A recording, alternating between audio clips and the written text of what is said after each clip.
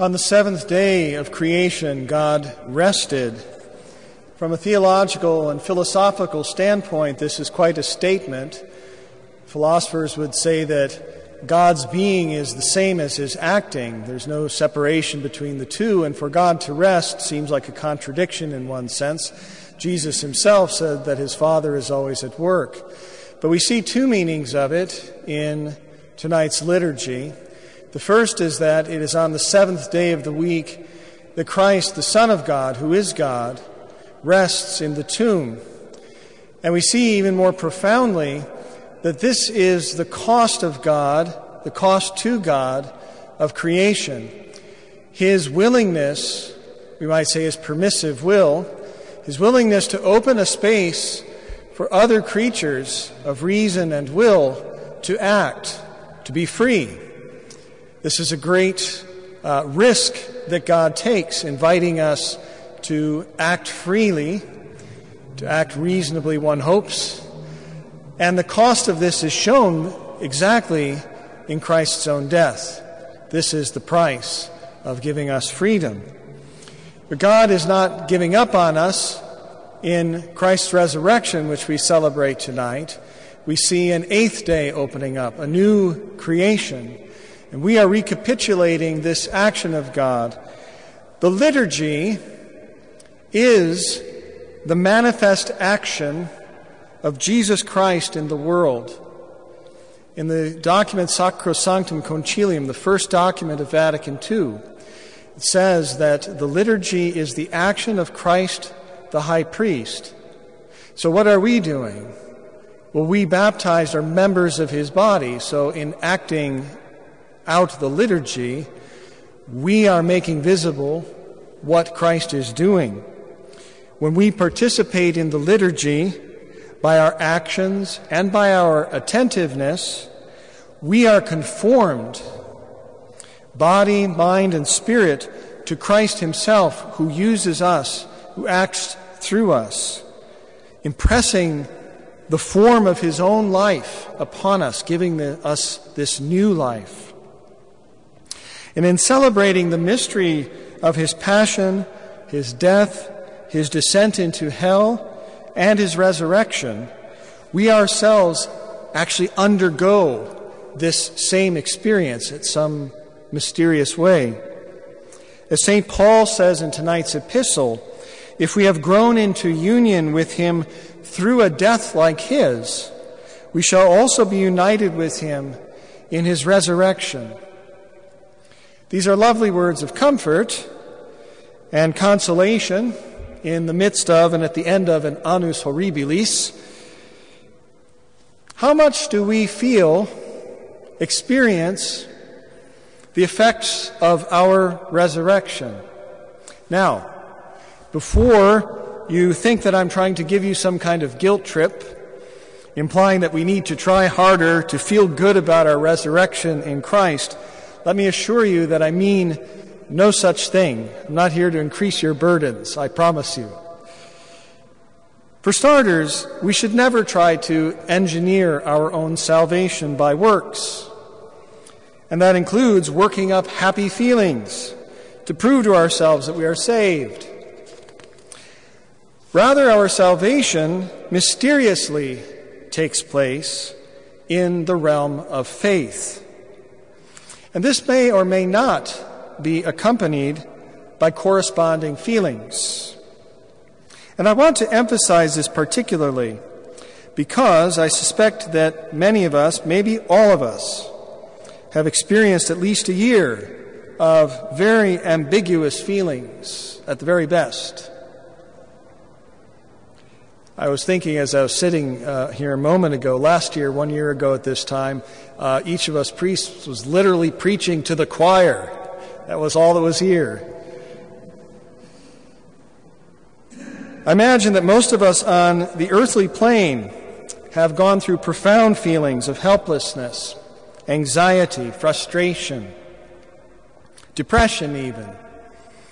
And if we associate how we feel with the objectivity of our salvation in Jesus Christ, we probably will end up feeling hopeless besides, judging ourselves unworthy of God's attention just at the moment that we need God's solicitude the most.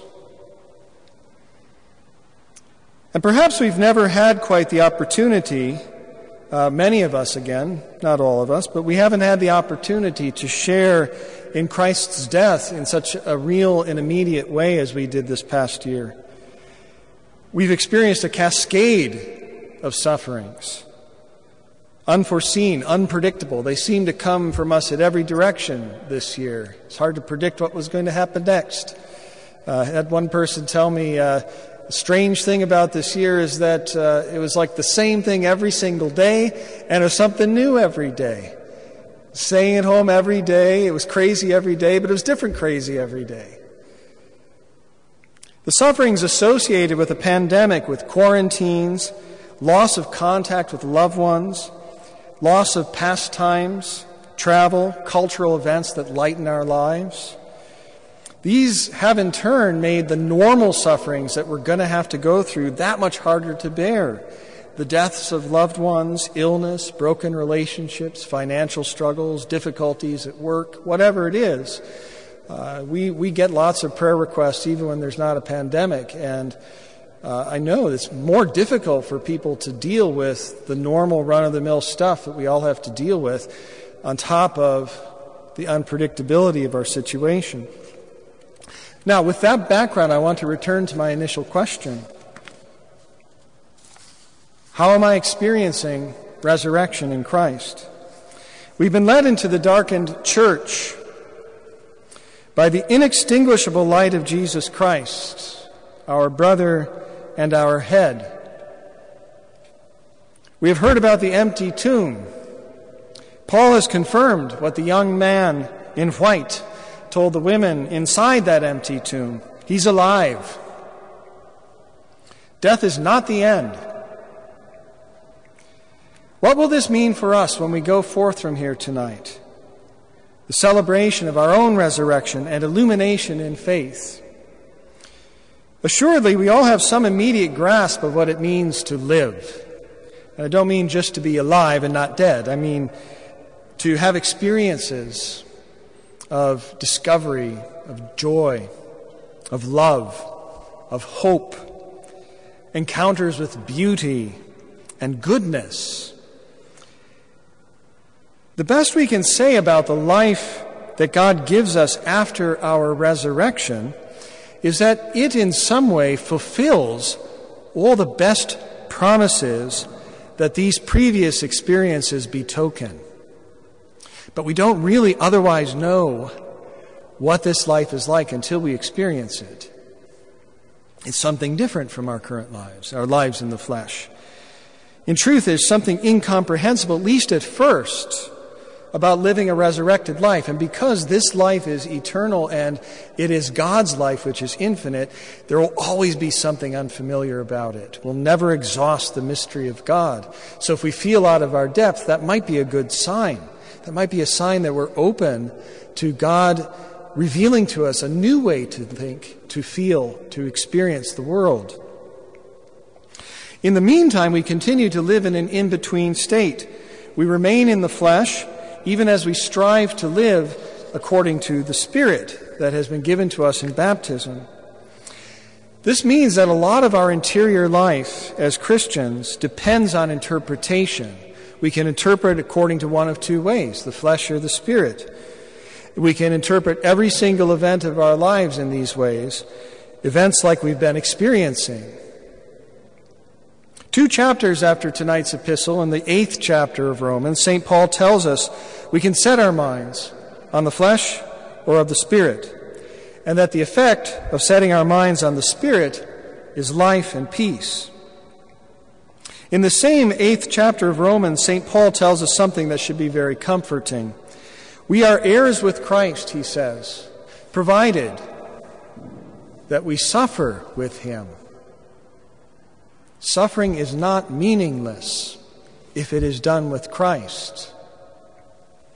This means that our suffering is not proof of God's abandonment, far from it. As the Easter candle went before us into the dark church tonight, Christ has gone before us into the hell of suffering. He's gone into the darkness of each of our hearts and brought his light there, so that when we go into our hearts and we feel all this difficulty, we see this darkness, when we arrive there ourselves, he's there already to accompany us, to comfort us, to show us the way out. Perhaps in years past, when life seemed to be going reasonably well, compared to what we've experienced the last few years, it might have been easy to confuse the good feelings that we think we ought to have at Easter with just human feelings of being together, of doing something different, of certainly celebrating the good news of the resurrection. None of this is bad in itself, but it might have been still somewhat human and limited to our previous experience of goodness.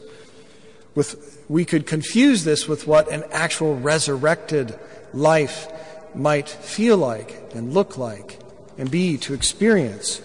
This year, many of us have had a taste of what death feels like. And consequently, I would like to think that our experience of the resurrection can undergo two related transformations.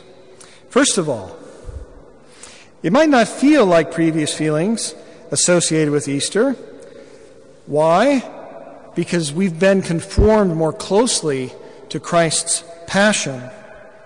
And if this is true, it is also true then we can be, of all things, more confident this year that Christ has been walking with us through the shadow of death that has been threatening us everywhere. What Pope Benedict XVI said about Christ's death, I'd like to apply both to our deaths, which are coming at some point, and to our suffering, though. He says, death, the illogical, the unspiritual, the senseless, becomes in Christ's death an active spiritual event. Death, the end of communication, becomes an act of communion of Jesus with everyone, and in him of everyone with everyone. We all share this. We all share the experience of suffering and death. If we can discover in our recent suffering our communion with Christ's suffering, we can discover our communion with each and every person who is our neighbor. We can be ambassadors of compassion. And with God we can receive communion through Christ, which is to say, we can mysteriously, through our suffering, but truly enter into our eternal life.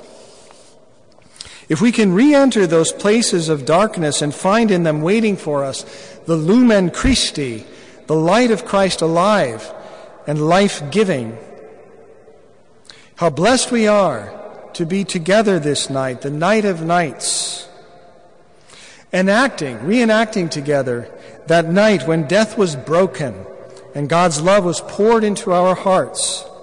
For the sake of the rest of the church, those especially who cannot be together in an assembly tonight, let us welcome God's love anew. And let us ask the Holy Spirit to renew our minds, to help us think differently with the mind of Christ, that we may know how to discern and to identify the signs of resurrection in our lives now, today, and to become more and more familiar with this inbreaking new life and to live out of it.